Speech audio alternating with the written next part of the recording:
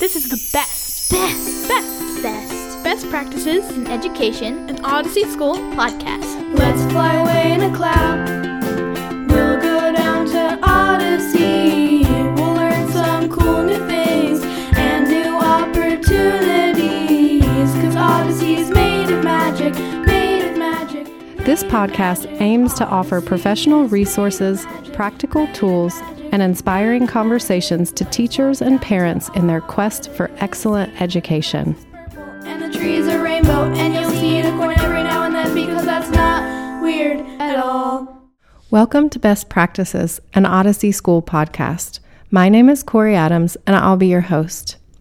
Today, we're joined by high school director and English teacher Gabriel Johnson. Gabriel completed a BFA in literature at UNC Asheville in 2001.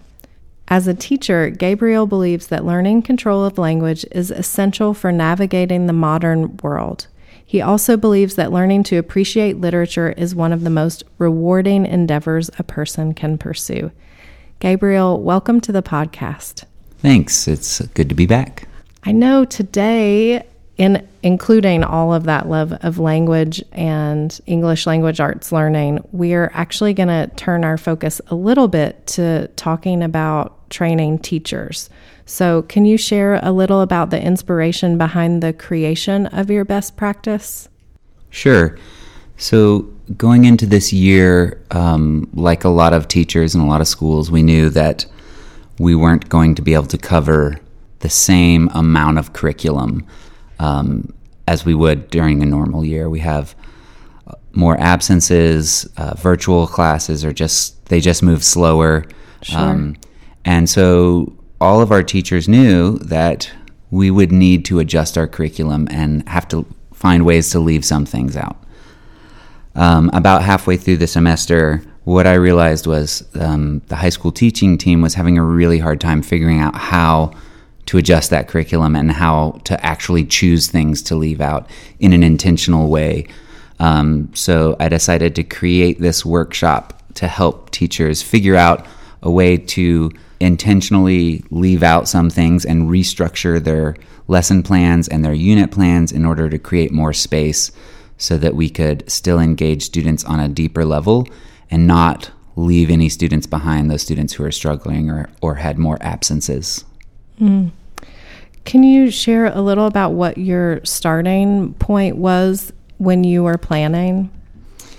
Yeah, so I really wanted the way I approach everything is to think about the reasons why. So I went back to thinking about what is really the driving reason to adjust curriculum during this time. And what it really came down to for me was student stress and the student experience.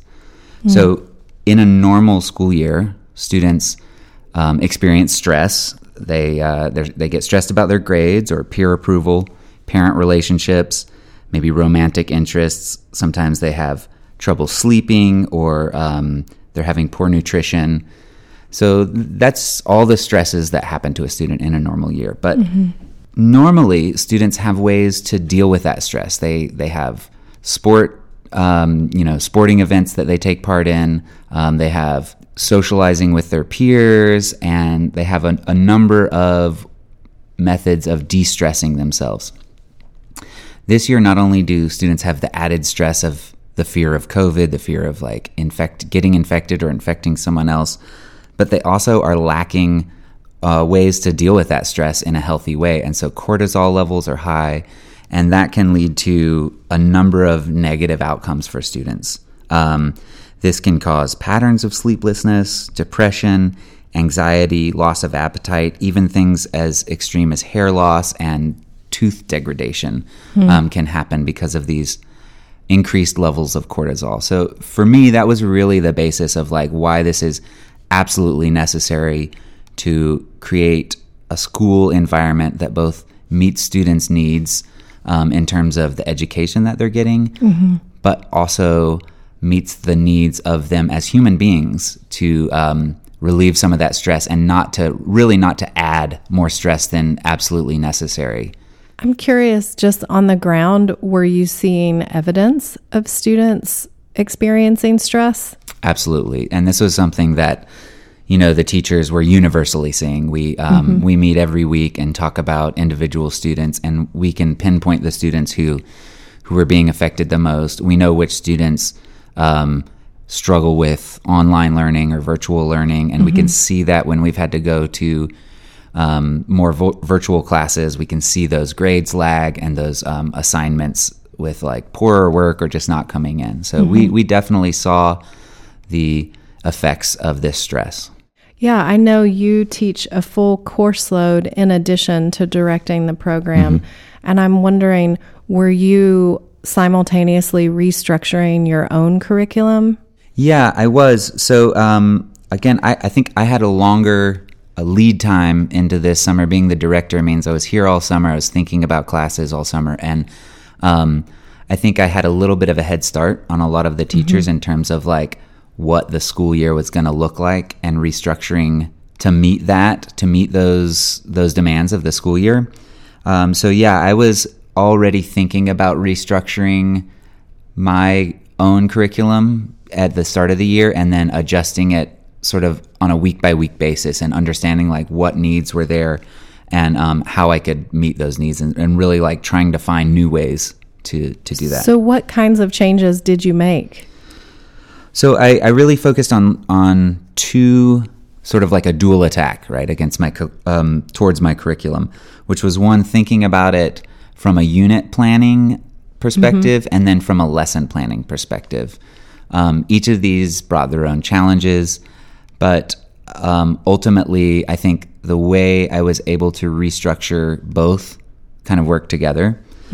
So starting on the unit level, what I did was I reduced the number of units that I teach in a semester and combined some of my individual elements from units. So I chose specific skills, I'm a literature teacher, so specific literary techniques, grammar topics, and I combined those into the other unit. So instead of reading 2 books and having these things spread out over 2 units, we focused on 1 book.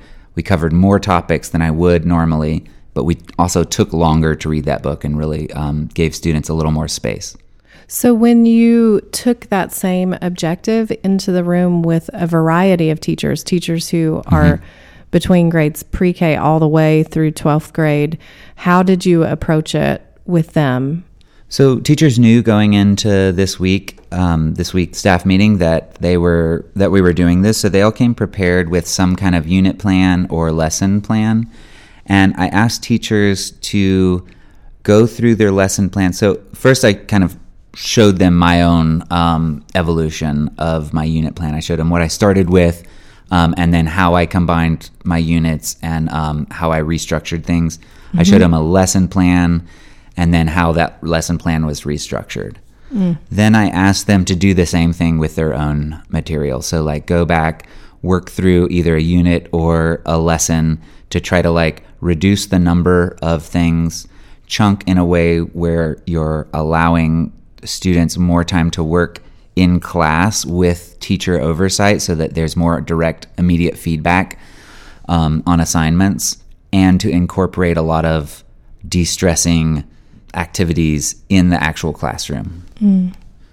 So once they had kind of had some time to go through their own units or their own lessons, I had them meet with teachers either in the grade level above or the grade level below them to think about this curriculum shift across multiple years.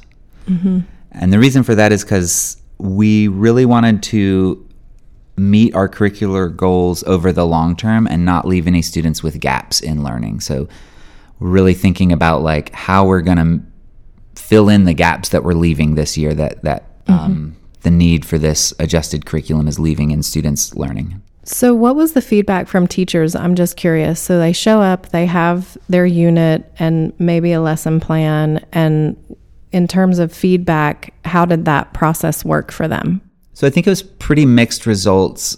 I think especially here, I know the teachers at Odyssey really pride themselves on their skill as teachers. They take a lot of pride in what they do. And I think it was really tough for some teachers to give up any amount of curriculum.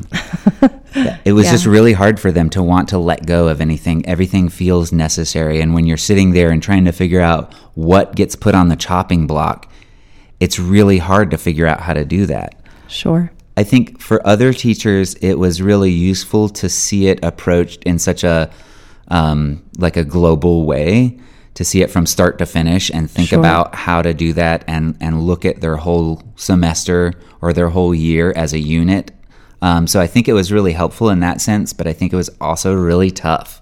Yeah. I remember as we were talking in those initial planning sessions in summer, and then especially as it got close to the start of school, that we sort of settled on we're going to try to cover around 75% of our content curriculum across the grade levels. And I think what I saw in the meeting when teachers were working through the workshop goals, that probably most of them were not doing that. Yeah. And then I know we kind of came to, this is actually going to take practice and repetition to get more clear on what needed to drop for the time being. Yeah, I think that's accurate. I do think this is something that takes practice, like anything.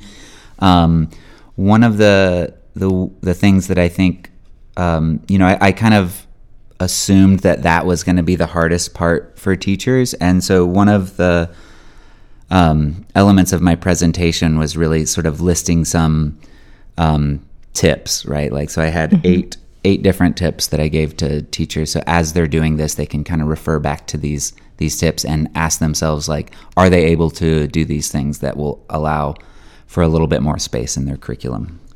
So the first one, start your curriculum map or pacing guide and think about how to combine units and to create more space in each unit. So that's the one that's how I started, right? Thinking about it globally. In unit planning, I felt that it was really useful and really important to reduce the number of pages or the density of readings for students. Again, I think this has to do with stress and the amount of cognitive function that students are actually able to give to their classes. Because what I found is if you're actually going over the line that students are capable of, they won't do what they are capable of, they just won't do it. And so you end up with more students not completing assignments rather than doing partial assignments, which is what I would normally see, in a normal year. Another one of my tips is to use chunking and to actually plan fewer chunks per class period. So normally I will use 15 to 20 minute chunks in a lesson plan. We do 80-minute classes here, so that usually leaves 4 chunks that I can do in a classroom. So instead of having 4, I went down to 3 and actually took an entire chunk out, and I replaced that with class time where students could work on the material that we covered, and I could give them direct feedback as they were working. Another important aspect of this was really like figuring out how to close the loop on student learning. So in a normal year, I might go over the homework about 50% of the time with students, depending on whether I feel like they're getting it or not. And for this year, I just made it a point to go over homework every time, to set aside time in class to go over homework so that students were like closing that loop of homework that was assigned. They did it at home, they came back, they saw whether or not they were completing that correctly, or whether they didn't complete it, they got to see it in action. So they still had some way to interact with it. Another really important aspect of this for me was to include more aesthetic, kinesthetic, and social elements in my lesson planning. So rather than focusing solely on my mental curricular goals for students, I tried to incorporate more art, more activities where students got up and moved around, and more activities or class activities that required them to interact with their peers. Yes. I know that's been a goal across the high school, and that also our elementary age teachers have been working in more of that time. Right. And it's just those types of activities reduce stress, whereas mental-based activities tend to add stress to students. So really trying to find that balance was important. And then the last thing was to make class time for non-academic focused things altogether. I started most of my classes this year with a journaling, like a free write journaling exercise where students were just allowed to write about whatever was coming up for them. We incorporated mid-class walks, just out of the classroom, getting up, moving around, and also time at the beginning of class to do some centering practices, or even just some social time for students to like land in the class and have some social time with their peers. Speaking of social time, we have been closing out the show this season by inviting teachers to share a joke that they've heard or something funny that students have said. So do you have anything you'd like to share with us? Earlier today, we were painting mugs, one of our aesthetic de-stressing activities, and I painted a power outlet, just like a wall outlet on my mug. I walked up to a student to show him, and he immediately said, "So painting's really your outlet, isn't it?" This has been Best Practices in Education, an Odyssey School podcast. It was recorded here in our music studio in Asheville, North Carolina at Odyssey School, engineered by our music director, River Gergarian, and the original theme music was created by the Misfits of Cragberry, an Odyssey student band. Let's fly away in a cloud.